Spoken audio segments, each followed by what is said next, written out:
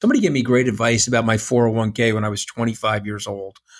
I was at Goldman Sachs, and they told me to put as much into my 401k as possible at a very early age and let the power of compounding impact that.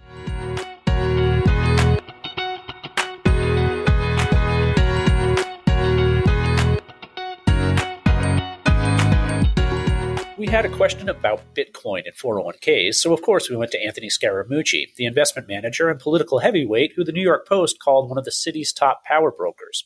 He launched his Bitcoin fund in January, and the timing could not have been better, as the price skyrocketed soon after. His high-profile SALT conference is in person once again at the Javits Center in New York, September 13th through 15th. We spoke with Anthony about Bitcoin, baseball, and how it feels to get roasted on Saturday Night Live. We also asked him about the exciting features at this year's conference. Anthony, I've asked you this question before. I'm going to ask you again. Is Bitcoin a retirement asset? It doesn't belong in 401k plans? Well, listen, I think it does. I think that you have a piece of Bitcoin. It's volatile. But what I love about my 401k, somebody gave me great advice about my 401k when I was 25 years old.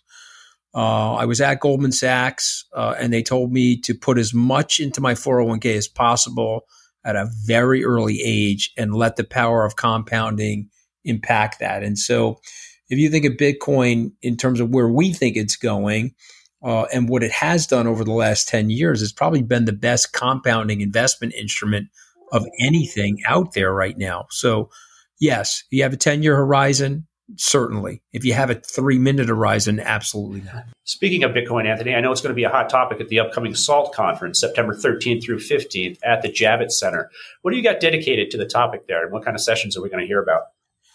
Well, there's a ton of different things going on at the same time. You've got Sam Bankman-Fried coming, going to be talking about the exchanges. He just bought an American-based exchange called LedgerX. He's going to have a conversation about that. Of course, we've got legendary figures in the space like the Winklevoss twins, guys like Michael Novogratz.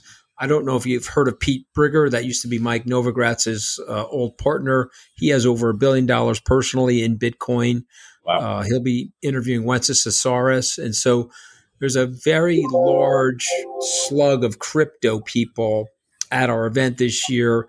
And the main reason why is that I'm trying to upload as much educational content as possible. Obviously, we came into the space late October of 2020. And I think it's a process of education. By the way, we're very early. Institutions are not quite there yet. Individuals are there, but the saturation is very low. And, I think it's incumbent upon us that are Bitcoiners or crypto people. We own some Ethereum as well. I think it's important for us to be in the education mode. And so that's why you have so much of that at the SALT conference. Kind of a boilerplate question here, Anthony, but what are you looking forward to most about the conference? What single session really stands out for you? Well, I'm going to embarrass myself in front of your listeners and viewers. Okay, I am a diehard Met fan. Yep. And so you could probably see the pain on my face of the 55 years of fandom. Sure. But one of my closer friends, one of my closest friends, Steve Cohen, and, fully disclosed, I have about $300 or $400 million in his fund. We've been friends for 2 decades. He bought my interest out of the Mets. I had a small minority stake. And so he's one of the most brilliant money managers in the world. He's now the owner of the New York Mets. And so I'm going to be interviewing him on stage in a fireside chat. And we're going to talk about baseball and investing. And did I mention that we were going to be talking about baseball? Because we're going to be talking about baseball. And so that's the thing that's got me as juiced up as anything. Now, I've probably upset all my other august guests by saying that. But let's face it, baseball comes first. You're talking to a lifelong Red Sox fan here, so I feel your pain, even at the hands of the Mets. So, no sympathy here, Anthony. Well, you've got more championships than we do in the last century. Let's put it that way. This being the 21st century, where we are a goose egg. Understood. So you never shy away from the political arena, obviously. What are we looking forward to in that realm this year? So, we're a little light on politics, actually. And people, I think the New York Post criticized me for that. But this is not a congressional midterm. This is not a presidential year. We usually are chock full of political people during those periods of time. So I think people I think the zeitgeist is closer to what's going on in Bitcoin and the zeitgeist and all that other stuff related to finance. But we do have John Kerry coming. He is the former Secretary of State and the climate czar. We're waiting for one or two people from the White House. The White House has accepted our invitation to send some delegates. We just don't know exactly who they are at this point. But some people will be from the White House. I extended an invitation to Secretary Mike Pompeo. Mike is a friend, and we may disagree on our position on Donald Trump, but I think he's a potential presidential candidate. I also think he's well versed in a lot of things that are happening globally that I think people would like to hear from. Eric Adams, the mayoral candidate who won the primary for the Democrats, will likely be the mayor. Is going to open the conference for us on Monday the 13th. So those are some of the politicos that are going to be there. And then what about the world of technology? I know that you've been big on AI in the past. Anything there? We're working on it. I'm not ready to make the announcement. I don't have it solidified, but man, it would be a lot of fun if we get a confirmation from Elon Musk. We're talking to him. Yeah. And we can, and I know his feelings about AI. They're not as sanguine as some of the other people out there. But I don't have anything specifically related to AI, but we've got a ton of technology investors coming, including Thomas Lee from Fundstrat. We've got some of the guys coming from Andreessen Horowitz. Ro Khanna is coming, the congressman that has really been pushing for Bitcoin innovation. Governor Jeb Bush is coming. Former Governor Jeb Bush. So nothing specific to AI this year, unless I can make an announcement shortly about Elon Musk. And he's coming in for the MetLife ball.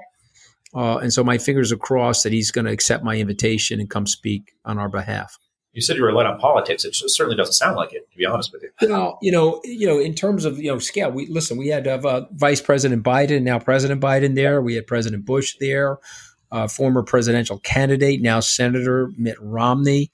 We haven't pushed it at that level because it's not a election year in the sense of a midterm or a presidential election.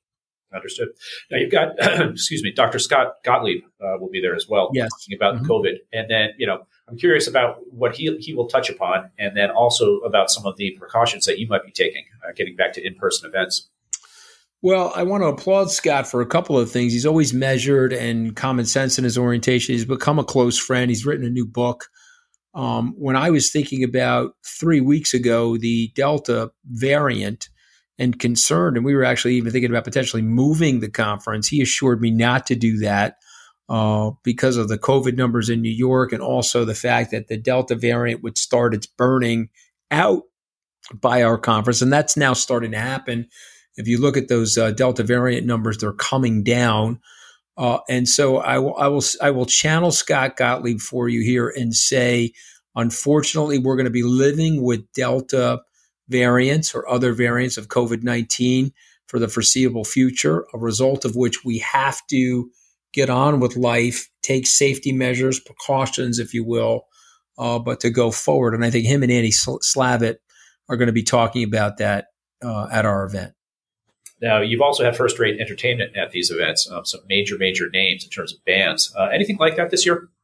Yeah, the Chainsmokers are coming. Oh, wow. So I always like to pick not to pick on you or me, but we're getting longer in the tooth. So I always want to pick the band where the father can go to the teenage daughter or son and say, hey, they got the so-and-so coming, and then the kids actually know who the band is. And so we've got the Chainsmokers this year. So I'm going to be name dropping the Chainsmokers for the next 2 weeks.